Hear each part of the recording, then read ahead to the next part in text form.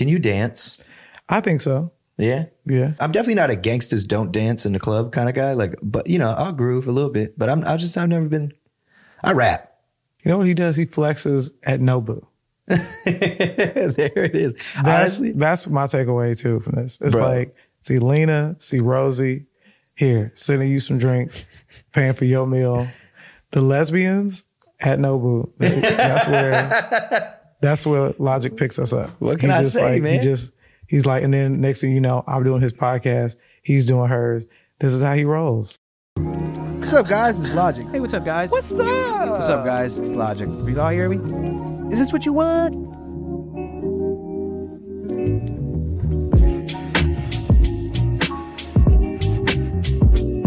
What's up, guys? Welcome to Logically Speaking. I am your host, Logic, and I have a very special guest here today, my friend, in many ways a mentor, producer, actress, writer, creator of The Shy, the voice of a generation, Lena Waithe. What's up? Welcome. Thank you. That's high praise, man. I know. I actually worked on that in the shower today. Well done. Thank you. I appreciate it. I want to thank you for doing this because I know you don't normally do stuff like this. Why'd you show out for Logic? You know, because we're friends and you said it would be more silly than serious. So I was like, all right, I'll take that. No, that is real. I think every time I do press, people just be asking me really dumb shit. But for me, I don't see this as press. You know what I mean? Right. It ain't nothing to sell. It's like, I just want to be able to have a good conversation with somebody that I love and appreciate. Yeah, I get that. So I'd like to learn a little more about you. Okay. Because we're homies. Yeah. But there's a lot I feel like we don't know about each other. So how was growing up for you? What was your home life like? It was really, I think, idyllic because I grew up in my grandmother's house, which is the same house in which my mother grew up in, which I think is really cool, on the south side of Chicago. And I also grew up in a lot of houses in that neighborhood were like that, where the grandparents, the parents, and the children. So it was like I call them 3-generation houses. And I think that really kind of helped shape me and gave me a bit of an old school way of being, because my grandmother, you know, is there day to day, and she's from the South, she's from Arkansas, and she has a very different way of looking at the world. And then my mom has a very different viewpoint. And then I was shaping my own. And I think, and also it was really cool, the things that we watched on TV and what we all liked. And there were certain things that we all liked. There are certain things that just I liked. There are certain things that just my grandmother liked. There are certain things that just my mom liked. So I was very early on paying attention to audiences and what they liked and what appealed to who. Like my mom would like LA Law. My grandmother would like the show called Hunter. And I'd be watching like, you know, Family Matters or you know, Living Single, stuff like that. So. Ooh, Living Single, Khadijah. Yeah, man. Just saw her recently. So it's just sort of like, that to me is sort of what shaped, I think, my mind in terms of television and who was into what. Wow. When did your like journey of creativity really begin? When do you think, and what was it? Was it always writing? I just sort of like storytelling, I think, and I think in all the forms. But for me, television was the most exciting, just because I appreciated because I really liked half-hour comedy stuff, and I think I just really appreciated the fact that a story could be told in that amount of time. There could be a beginning, middle, and end, particularly with sitcoms at that time, which is what I was watching mostly. Those characters are going to keep coming up. They're going to keep being put in funny situations. And I just sort of found that really interesting and fascinating. That's dope. And I think about like your come up. I mean, just in these last 8 years since 2015, I feel like you have just done life-changing work, like really insane. I appreciate that. And I think a lot of people, you know, because me as a musician, like I was grinding for a long time before I had, you know, my hit records starting with 1-800. But before that, I had hit albums. I had a fan base. I had, you know, really, I was building something. And I know you yourself had been building for so long. Yeah. But people could see, you know what I'm saying, you acting on a show or starting to write here or there, Right. and then out of nowhere feel like, yeah, especially with like the Ready Player One stuff and the Yeah. Westworld and all the really amazing things that you've been a part of, but they can see it as like, oh, she kind of just blew up overnight. Right. How does that feel? Do you feel like that's true? I know it's not, but I want to hear how you feel about it. No, I mean, I think people drop into your journey wherever they drop in at. And there's some people, which I sort of had to learn on my own when I'm out and about. I never assume what someone is going to come up to me for, because I can easily think, oh, okay, I'm assuming you watched the shot. And they're like, actually, you know, like First of the Egg, you know what I mean? I'm like, oh, okay, you're Ready Player One person, you know, or I don't always know, like somebody come up and go, you know, oh, I love Master of None. And I'm like, oh, okay, wouldn't think, or they'll say I love The Shy. And so it's really nice to have people to have different reference points for me. And I think that to me is what's really interesting. And I think for me, I enjoy not being boxed in, not being just one thing, and sort of trying to keep it exciting for myself, but also to sort of keep people guessing, keep people on their toes. I really relate to that because, you know, coming up and looking how I look and this and that and feeling like I never really fit in. When I'd be rapping about Star Wars or anime or this or that, people was like, oh, that's lame or that's this, da, da, da. But I'll never forget Alan Watts, you know, a great philosopher. He said, anything you can be interested in, you will find others who are. And I'm not interested in staying in a box. I'm interested in pushing my limits. You know what I mean? Like, honestly, if I'm being real, like before you showed up, I was all like pacing. I'm all excited. Like, you know, and that's how I felt about the guests that I've had on the show, because I'm outside of my norm doing this. You know what I mean? Yeah. And that's an exciting thing. I'll never forget when I was, I think it was 2014, my first album, I did Jimmy Fallon. And it was the first time I was on television, and I was like damn near had a panic attack. Like I was having a panic attack backstage, and I was so scared but nervous and excited. And a buddy of mine, he pulled me aside and he was like, yo, Bob, you need to remember this. I was like, what are you talking about? He said, you need to remember this feeling of angst and all this, because you're going to get used to this shit. And he's right. Like, there's so much that I've been blessed enough to accomplish. And I know you know what that feels like.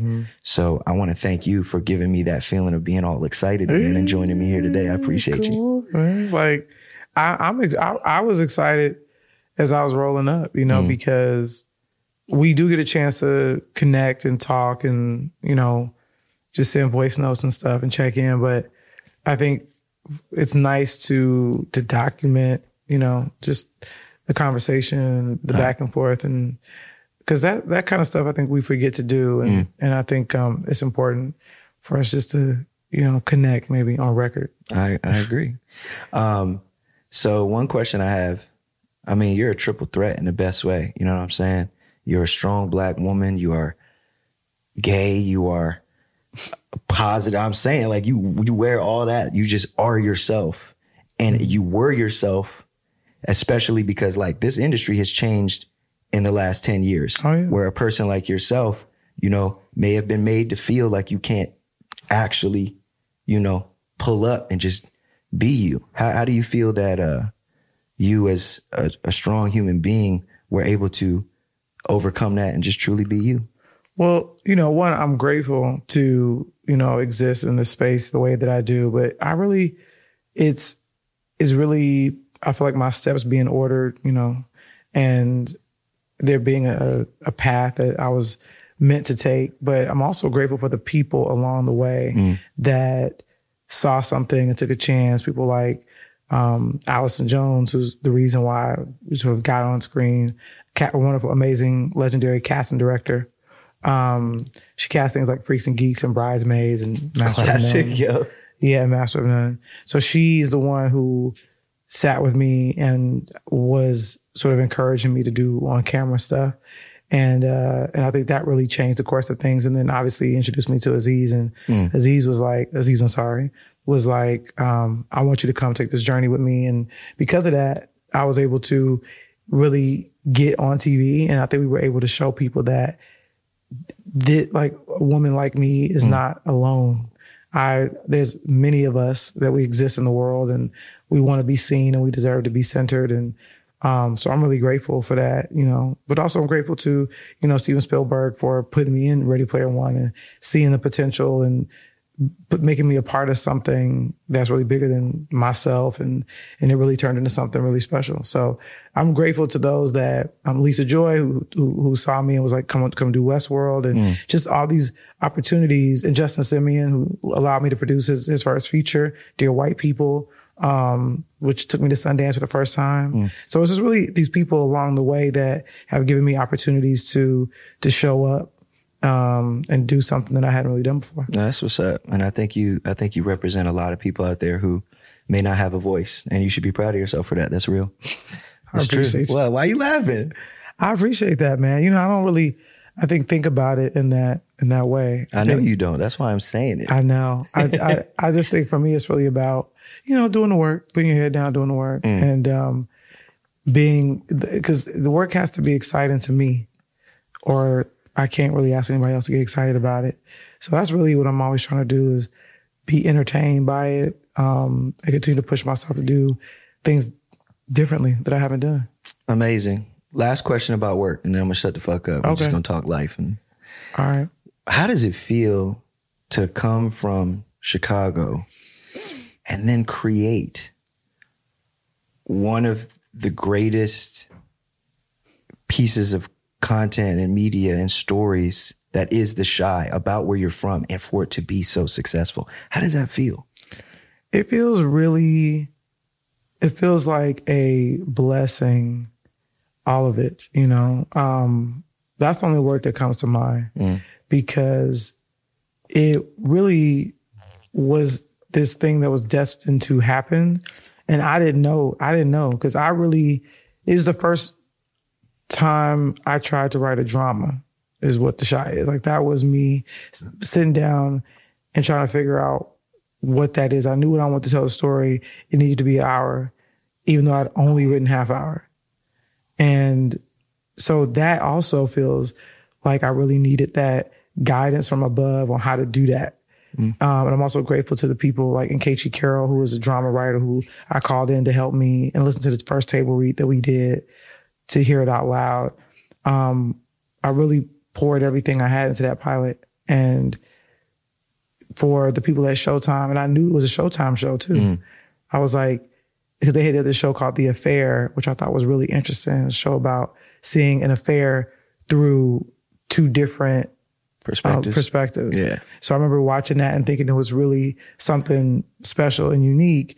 I was like, if they want to do that, they might consider doing that's a show. Manifestation right there, though. That's like you seeing what you want, where you want it, how you want it, and then making it happen. That's bullshit. Well, look, usually you're supposed to create a bidding war and get a bunch of people excited. And I just kept saying, I was like, no, it's Showtime.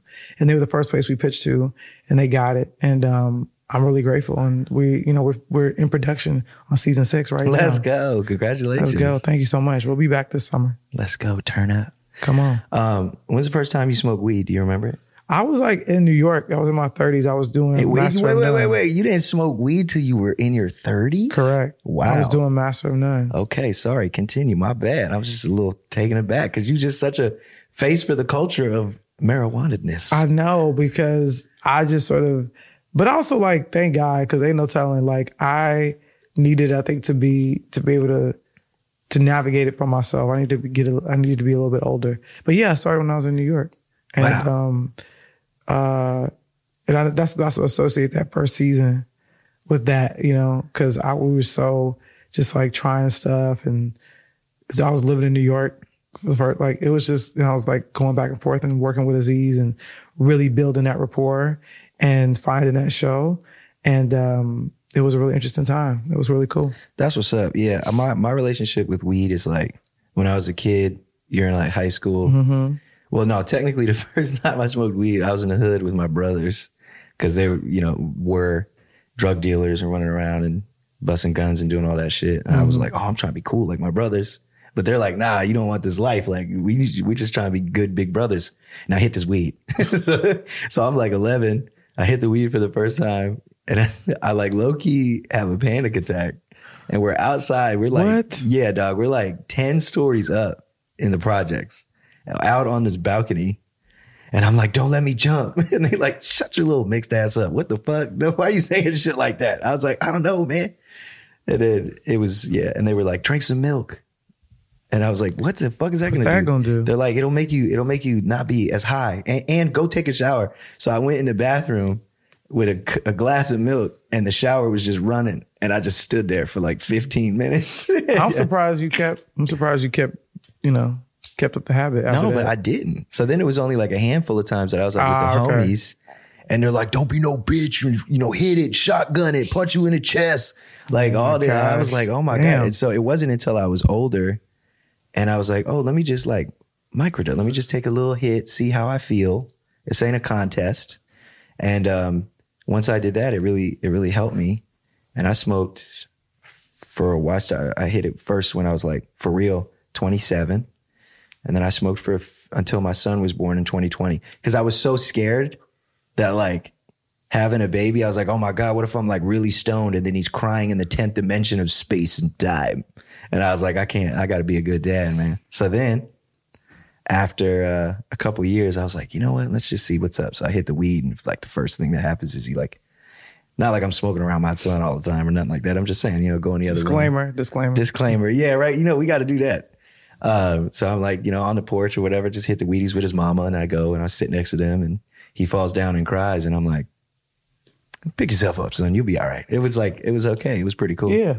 But which would probably be a reaction even if you are smoking. True. Exactly. I never get too baked though. Like my big thing is, especially, when working, I think having a sober mind. And when I say working, I mean more so like on set, on stage, where you really need to be present. But when it comes to creating, some cats is like, it's like constant. Some cats, especially in your profession. Yeah. No, tell me about it. It's just a constant. Yeah, we was on. So like I said, I didn't smoke weed for 3 years after my son was born. And then me and Wiz went out. We went on tour last year. And the king. Yeah, the God. And I was like, hey man, just so you know, like we were shooting promo. Like it was like a fun little, almost like a Godfather skit to like promote the tour. And we're sitting at the table and he's just hotboxing it. And I was just kind of like, hey man, just so you know, I don't smoke weed anymore.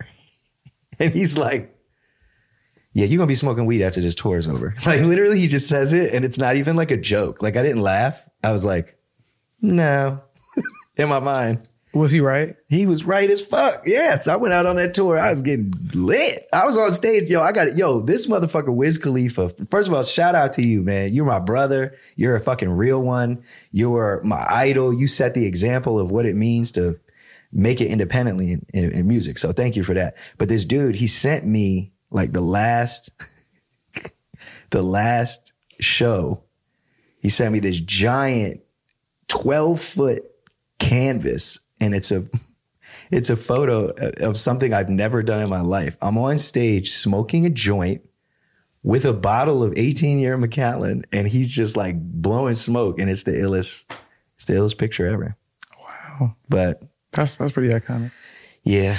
So cats like him, he literally smokes all the time. And I would always be like, hey man, you ever like have a panic attack or get anxiety? He's like, nah, fuck that. I'm like, never. He's like, nah, man. That's interesting. Has it ever made you anxious? No, I haven't had that, but I do know people that's what they're like, oh, that's why I don't do it, because they don't want to get freaked out. Yeah, but I feel like weed. I know it should have the opposite effect, but everybody has different experiences on it. It's wild. You could have 4 different people hit the same joint, and one person will be wanting to create, want to work out, one will be all having a panic attack. I think it's not the weed, it's you. That's true. Like mentally, like it's wherever you are. And I think the reason I used to have panic attacks when I would smoke is because I needed to be in control. Oh, so then when you were anxious. Oh, I mean, I'm definitely, yeah, it was very anxious. I've come leaps and bounds. How's your anxiety? I think it's pretty even keeled, Yeah. I'm really grateful for that. I think just because I've sort of got to the place of just embracing whatever it is, and trying to find a way to move through it. That's a hard thing to do. Oh, absolutely. I struggled with it. I wrote a book called Supermarket. It's like a fictional book. But, they say write what you know, put yourself in your work. And so I was going through like some serious depression and anxiety, like crazy. There's this, have you ever heard of the term derealization? I have, but remind me. It's literally where you feel like you're like looking at life through like glass. It's weird. You feel completely like almost disassociated from your own experience. It's like you're stoned all the time. You know what it's like? It's like, you remember Men in Black when it was that little ass alien in that dude's head? Yes. That's how it felt. It felt like I wasn't me. I don't know how to explain it. And so I wrote it out. You know, doctors trying to give me pills and shit and like anxiety medication, which I think, you know, for some people it's important because if you have a chemical imbalance and you like physically need something to help you, I'm all for it. But this wasn't that. This was just doctors trying to throw pills at me to kind of numb what was going on. I was like, nah, what I need is therapy. And so, you know, I started seeing my therapist and then I started writing his book. And the first half of the book is just this dude. He's just fucked up. He's scared. He doesn't know what's going on. Just, that's me. And then I finished the first half and I started really working on myself, focusing on the things that mattered most. And then that's when I wrote the second half of the book. And I found myself out on the other side, a changed man. And I feel like the art that you create, it gives off that same vibe, man, that you just make something from your heart that you know. And I think that's why people resonate with you so much. I appreciate that, man. I think, It's true. you know, we don't have a choice but to put ourselves, I think, in the work. I think that's why it all feels so personal. Or if somebody doesn't like something, it feels like they don't like you as a person, because it's like that's your personness in the work. And so, but we have to just, I think, remember that when we give the work out, it no longer belongs to us. So I think that's a hard thing to let go, true, though. That I've had to learn. It's true. It's not yours anymore. You know, you don't get to determine how people feel about it, or how they receive it, or, you know, it's a relationship. And so I think that's what is exciting is to be in constant relationship with the folks that decide to engage with the work, because what they get out of it is really exciting for me to hear and to understand, you know, both sides of it. It can't just be the good. It also has to be all of it, all of it. And I think that's part of the relationship. So I'm grateful for all of it. And I'm just happy to be, you know, someone that people, they want to engage with the work. Hell yeah. Yeah. I love this energy that you're bringing right now. You bring that chill Zen vibe. So I feel like, you know, I spent my whole 20s trying to achieve what I've been blessed enough to achieve. But I feel like, Do you have a Ready Player One tattoo? yeah. What? What are you talking about? Of course. We does I did this. not know that. Yeah, you don't understand. Like when I read the book, so I bought 50 copies of the book and just gave it to all my friends because I loved it so much. Ernest, that's amazing. Ernest, exactly. Let's talk about Ernest Klein, the God, the GOAT, the creator. I got a Christmas card from him. Yo, me too. And it's dope, ain't it? Yeah, it's the best. It's always like his family and everything. It's amazing. But shout out to Ernest Klein. yeah, shout out Ernest the Klein. writer of the book, Ready Player One. He snapped. And a sequel too. People have been waiting. They've been asking. I know. What's up with that? That's above my pay grade. All right, bet. But I think we should honestly leave it alone. It's like one of those things. It's where great. just like, I think it is. I think it's amazing. I don't think we should. You know what I'm saying? I don't know. I just feel like it's so. I mean, so I wouldn't great. be mad to go sit in the theater as long as y'all don't fuck it up. I We would good. be mad, but that's like such a. It's so scary. It's such a tightrope. Yeah, Just because of what the movie, you know, was able to do. I know, and it really. But if you really fuck with the book like that and you like the movie, that's a huge compliment. Because obviously I read the book too. Oh, let's talk about this for a second. This is real. So I saw when did this happen? It was like what's really wild is I was at Steven Spielberg's house, Flex, and I bumped into him because I was there with my homies and his daughter, Destry, and we was just vibing. And I was going through a breakup at the time, and I just, you know, I needed good people in my life. You know what I'm saying? And so we're there, we're all talking, just hanging. I go to the bathroom, and then I, you know, take a piss, wash my hands, open the door, and just bumping into this old dude. And I was like, oh shit, I'm sorry. I was like, oh fuck, it's Steven Spielberg. And he looks at me, he's like, oh, hey. And I shook his hand. I still ain't washed it yet, but I shook his hand and I was like, it's a real pleasure to meet you, sir. Sorry, I'm not trying to cramp your style. He's like, no, you're not cramping my style at all. And I was like, oh, that's dope. And then he did something that I thought was really funny. And I go, oh, that's dope, man. Da-da-da. And I was like, oh, we both know J.J. Abrams, this and that. And we were just shooting the shit. And I was like, yeah, I'm writing a script.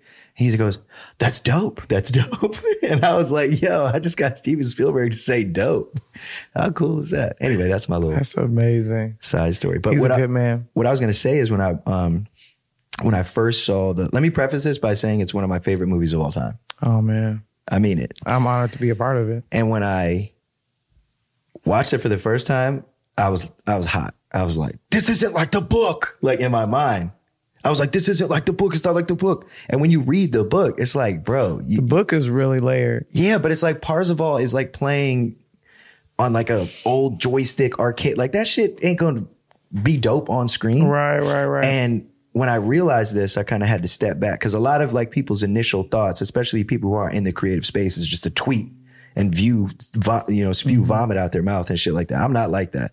So internally, I was like, man, I don't know about this. Like, yeah, it looks great and the actors are great. And then I just start naming all these things that are great about it. And I'm like, wow, this is great. But the thing that really opened my mind to just how amazing the movie was is when I think about how I grew up watching Jurassic Park. And that movie is really amazing. But in my late 20s, I read the book. I was like, yo, this book shits on the movie.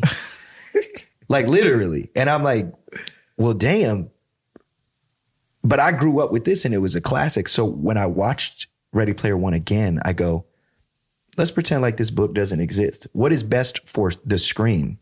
And I think as opposed to a joystick arcade game scene with him fighting some Crystal Skull guy, giving us one of the greatest car chase races in cinematic history.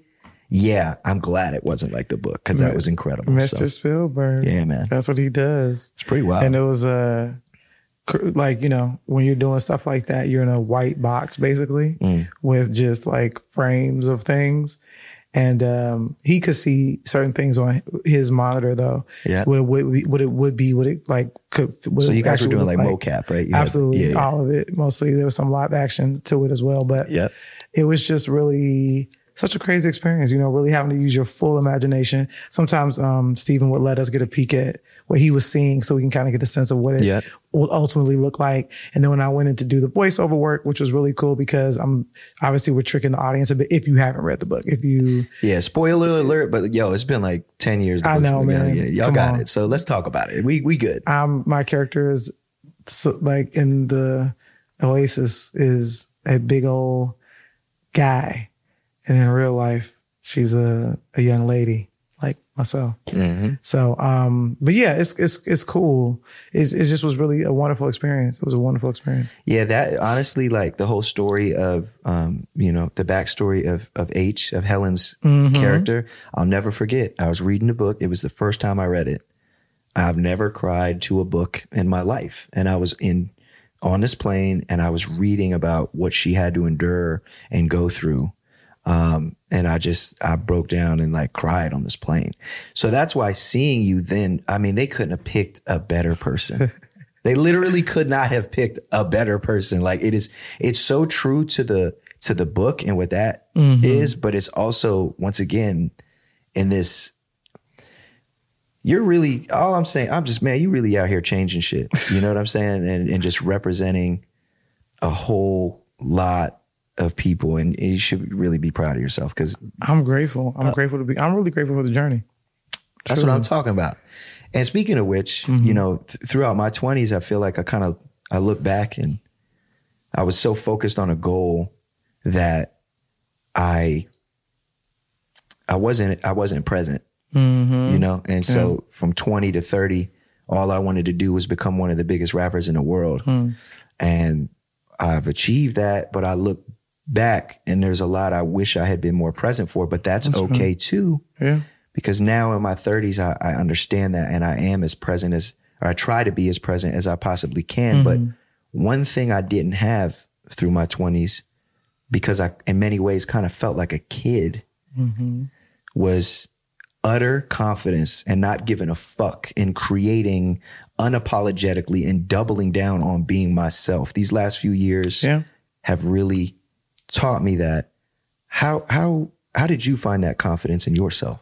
Oh man, I mean, well, what you just said is so well put.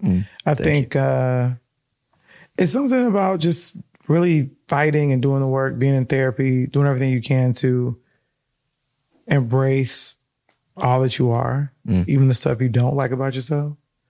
I think that is really, because that's the hard part. It's sort of like taking the shame away from things that you know, maybe would be or have been told to be ashamed of. And so it's about just embracing all of it, you know, and not trying to make something that it wasn't. Can't change your childhood. And so Amen. It's about, all right, well, how do we move on? How do we move forward? How do we find peace? How do we find joy? Because that really is a full-time job, trying to maintain it. So it's a fight every day. The first time we met we was at Nobu, and I was on one side of the restaurant. You were on the other side. Yeah. And I think you sent something over. I sent some drinks. I was thinking about that. I sent some drinks over. Yeah. And non-alcoholic. Yeah. I don't. Yeah, drink exactly. alcohol. And they told me that too. And I was like, oh, well, just send something real cool, whatever. And then you look over and you're like, come over here. You're like, come over here. Like come on, come say what's up. And I was like, nope. I was like, I'm not going to fuck this up. Because every time I see like an idol or somebody that I love and appreciate their work, I'm like, I don't want to fuck it up. I don't want to fuck it up. I just want to just be a fan. And you were like, nah. Like you was taking no for an answer. I was like, please, you have to, because he didn't know this, but I was watching his interviews. Well, I was listening to the most recent album. At the time, yeah. At the time. Yeah. And you blew my mind when you were saying that, because I'm such a fan of you. So for you to be like quoting rap lines that I was saying, I couldn't believe it. I was really loving what you were doing. Just the reference points, and just really smart. And also just for me, because it was sort of like almost, because again, people drop into your career wherever they do. And that for me is really kind of my introduction to you, really more so that album, which is a very interesting one to be, you know what I'm saying? Yeah, for sure. So it was sort of like where I really was like, what? Who is this guy? But also was realizing, oh, he's tapped by people that are, you know, that are goated. You know what I'm saying? For sure. So it's like, because real recognize real. You already know what it is. Okay. And but then also like your story, I was really tapped into as well, and in the book. And so it was just like, but the book came after our meeting. Yeah. But I was just really tapped into your story, and I was watching interviews and stuff. Wow.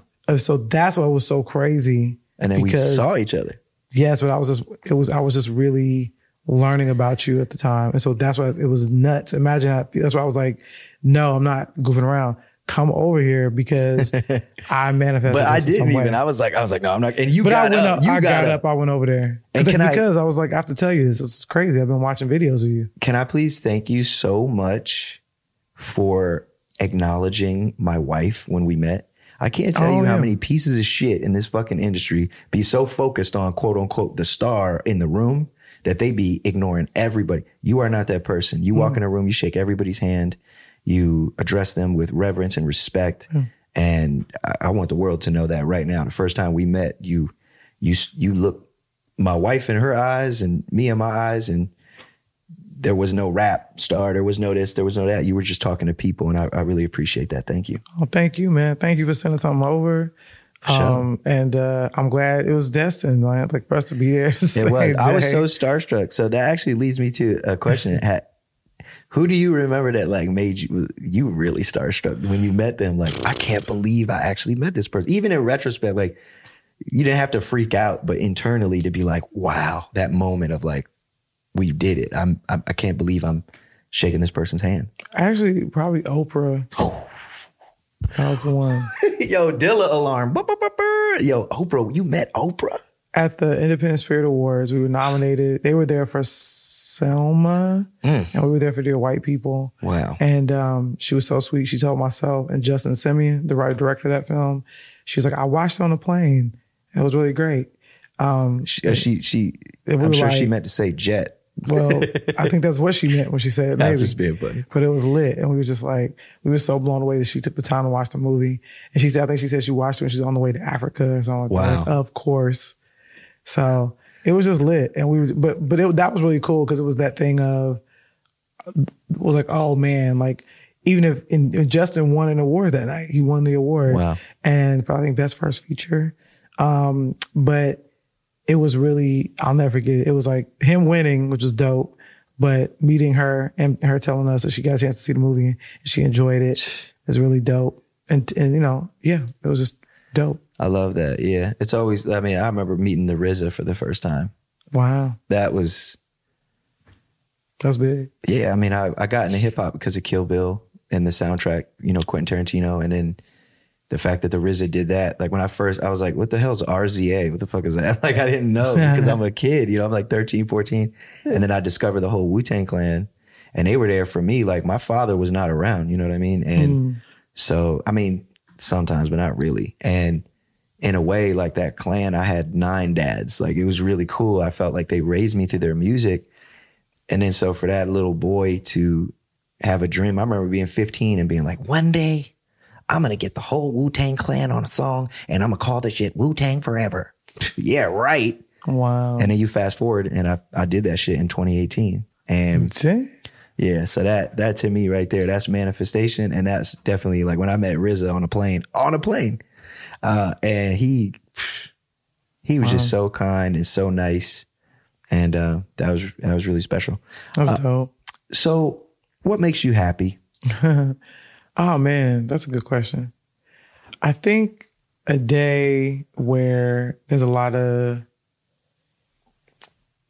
free time, you know, just to do nothing, to like vibe out, to get in some water, to drive up Malibu, you know what I mean? Hey, So I think that to me is just like really dope. That makes me happy. I feel you on that. Nothingness, basically. I also struggle with it because like I'm definitely a workaholic, but I'm a workaholic that puts his family first and then gets the work done. And like if I'm not on business calls and emails and in the studio and producing beats and helping others and, you know, working on this, that, and the third, sometimes I feel worthless. I feel like it's all going to slip away. And it's almost like when I'm grinding so hard, all I think about is like a vacation. I couldn't tell you the last time I took one. Going on a baby moon with my wife next week though. Love it. And I feel like it could just be really difficult to allow myself to rest. Do you ever feel that way? I feel like when I'm resting, sometimes I'm thinking about work. That's interesting. I mean, no, I have to get certain things done with whatever my tasks are. I have to get those things done. Once I'm done with those things, I can really empty my mind, but I have to be reading something, watching something, listening to music so that way I can be focused on that thing. Love it. I feel the same way, like about video games. Cause Oh yeah, I know some people do that. yeah, I'm obsessed. I love video games. I haven't gotten into that, although we have a character on the Shy that is basically becoming a professional gamer. So I respect it. Yeah, gaming is dope. You just got to find your own niche. Like I used to do it when I was young, but I have such a... What were you into? What kind of? Oh, but see, it was like Mortal Kombat. Oh, type classic. shit. Yeah, Like, get over here. We were doing that stuff. But then also, like, I remember being young and we like had Nintendo. We had Game Boys. We like did the Mario Kart. That's why it was crazy to see like the movie. Cause like I remember my dad like hooking it up with the Nintendo, the old school. Like I remember getting that. Yeah. And then you're literally We had Sega. in a video game. We had Sonic the Hedgehog. Sonic. The second Sonic is the best though, because that's the one that lets you like boost up and then go off. The first one you just had to like run. It was lame. Yeah, that was the stuff we were doing. And we had the duck game where you shoot ducks. Oh yeah, Duck Hunt. Yeah. I actually just got Duck Hunt like 6 months ago. I got the Nintendo, classic Nintendo. I got a what is it called? CVR or something like that, TV, like the tube TV. And I was just playing Duck Hunt, getting really baked.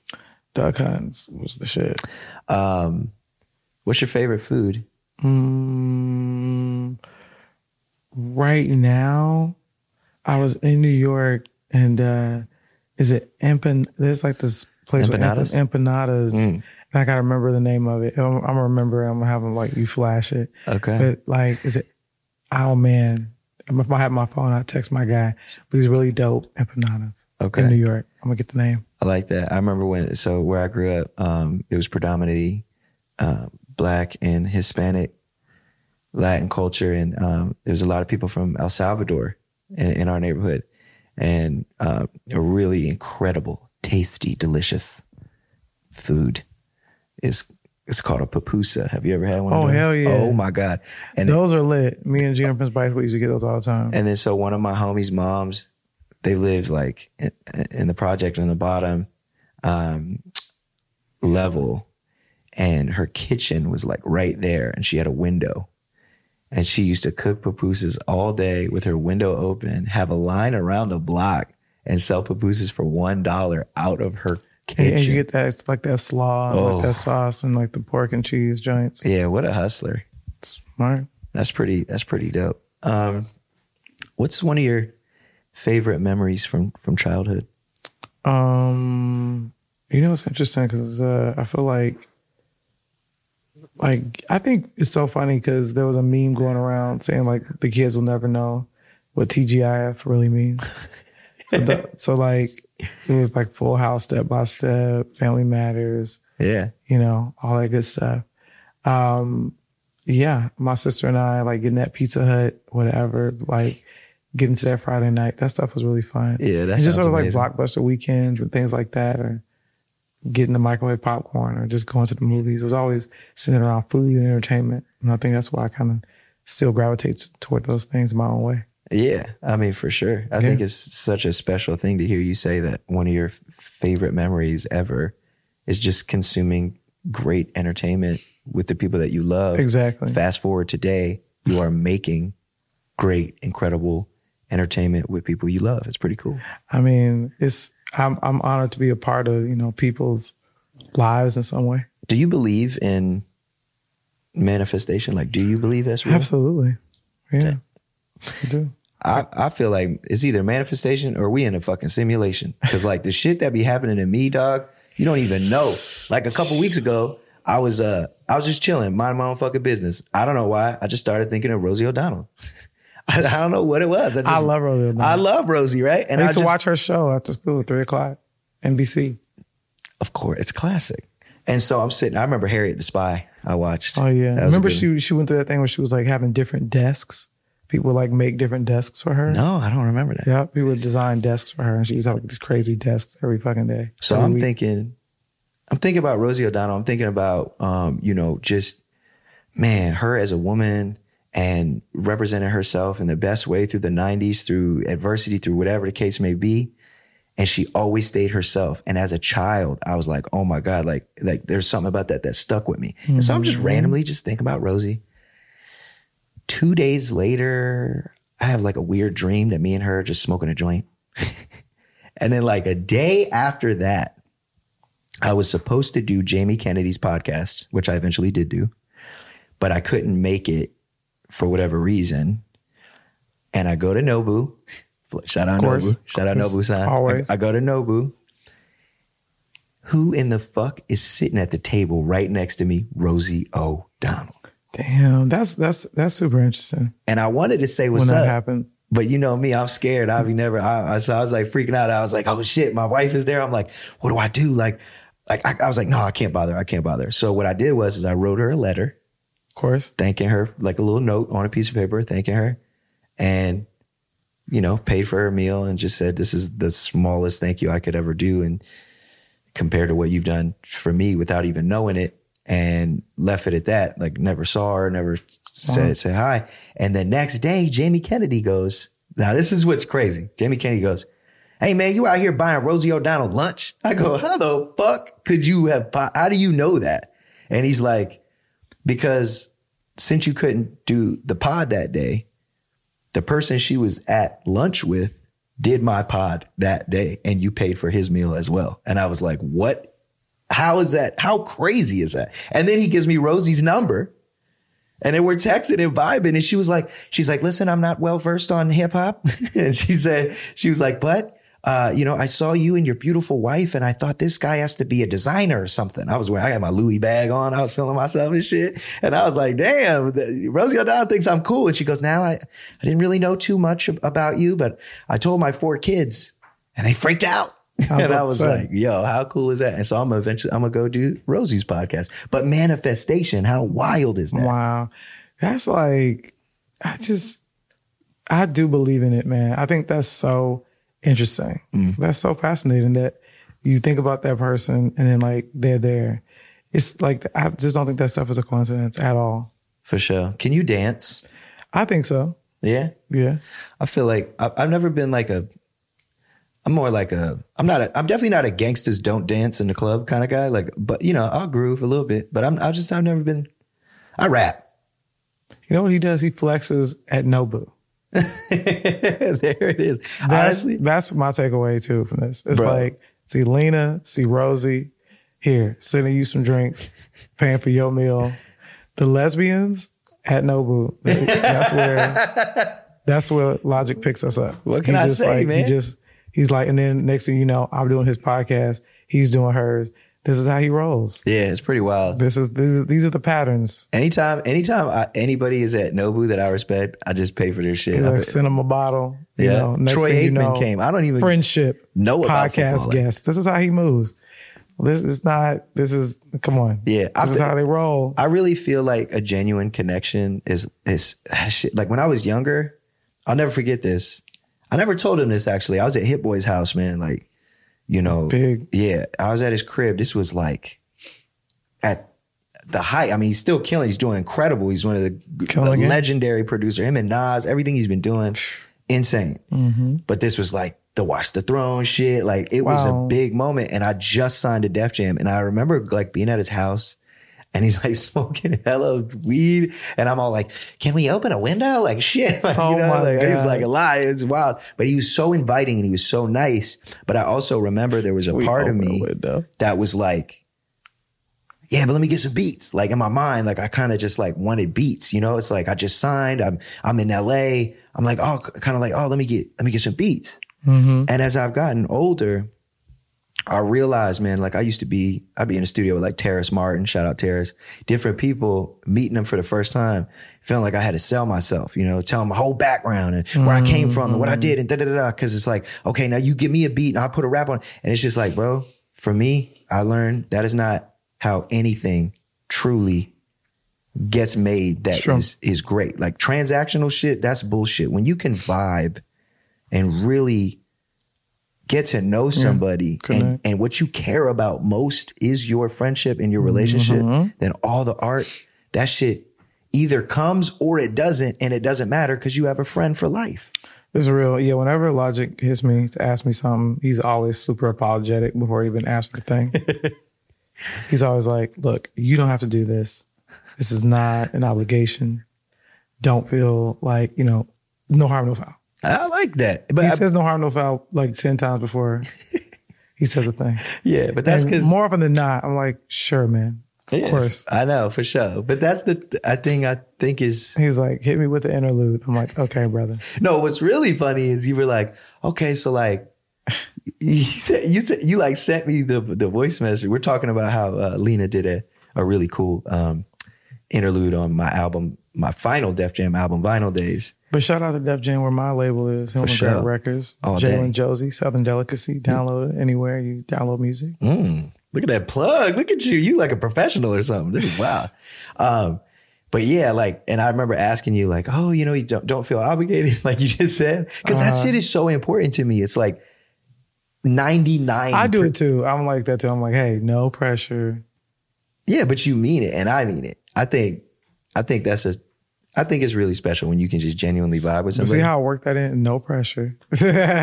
Oh, yo, that went over my head. Mm-hmm. You ever rap? No. Never? No. Not one time? No. Go ahead, bust a rap. Absolutely not. Okay, it's not happening? Mm-mm. All right. I bet you could rap though. No. I mean, I like rap a lot.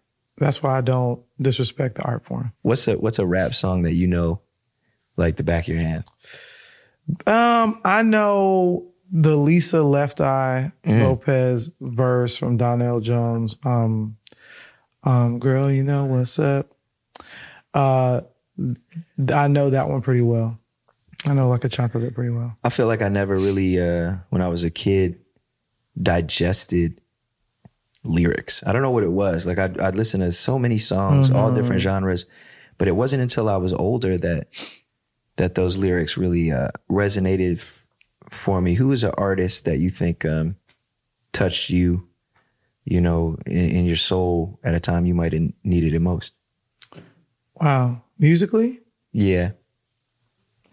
Well, Whitney is one that I will always feel is just a special soul spirit beyond the voice to me. I think the voice is just, you know, a part of, you know, who she was, and she was more than a voice. That's sort of the thing.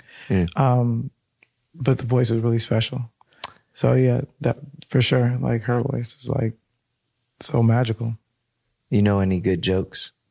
Any good jokes? Like just, you know, like those classic jokes you mean? Yeah, like dad jokes. Like I got it. Like yeah, those is like I don't have a lot of those chambered, but some people I'm always in awe of those that do. Yeah, it's crazy. Last week I got a haircut, and then I cut the rest of them off.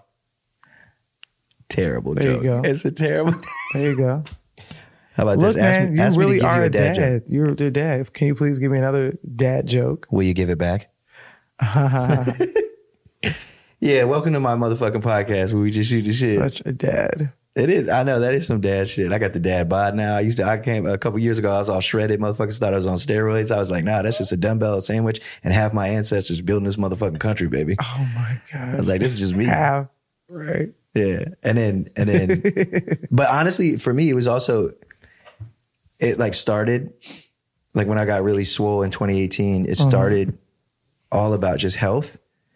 But then because I am in the spotlight, it kind of quickly turned into vanity. It kind of became like a brand and like a Bobby biceps and like all this other shit. And then I found that I was working out and so intensely that I was like kind of hurting myself. And I was doing it all for the wrong reasons. And since then, I'm not on social media at all. That's right. That's right. Yeah. So, you know, my management, they really help me run everything. Like all the posts and stuff that you see from me, it is me. Like, you know, I'll send you on Instagram? Yeah, I'll send a picture and then I'll be like, make this the caption. Or if they, you know, sometimes I'll jump in, I'll say, hey, can I see your phone?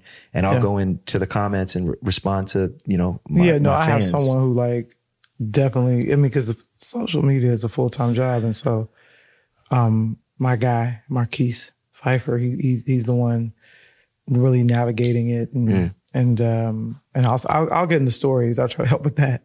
But I mostly try to connect with people and find folks, but it's quickly changing too. Well, before we get out of here, what would you say as a both personally and professionally is on the horizon for you that you're excited about attaining, both personally and professionally?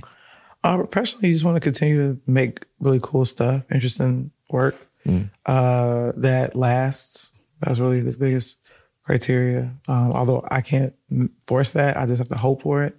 And then personally, just I think more evolution, more growing. That's really all I can ask for, and just more peace of mind. Let me just say, I really appreciate having you in my life. Like I really do, you know. I feel the same way. And like, you know, there's some days where I might feel a little down, and I know that I can call you and you're there for me, and you really are. Like, and I know so many people hit you up, so many people hit me up, and when you really take the time, especially when somebody needs it, you make a big difference, and you've made a huge difference in my life just in these last few years that we've known each other. And I want to thank you for setting an example, a strong example as a creative, as an artist, as a human being. And thank you for your art. And I love you. We love you. Everybody loves you. I love you too, man. There it is. That's the podcast. Anything you want to say before we go? I appreciate your time. Appreciate your love. Appreciate your support. Just sending love to everybody. Swag. All right, y'all. Stay black. Hey, what's up, guys? Thank you so much for joining us on this episode of Logically Speaking. Please make sure you click the link and check out more things. Don't forget to subscribe, all those things like that. Don't forget. Peace.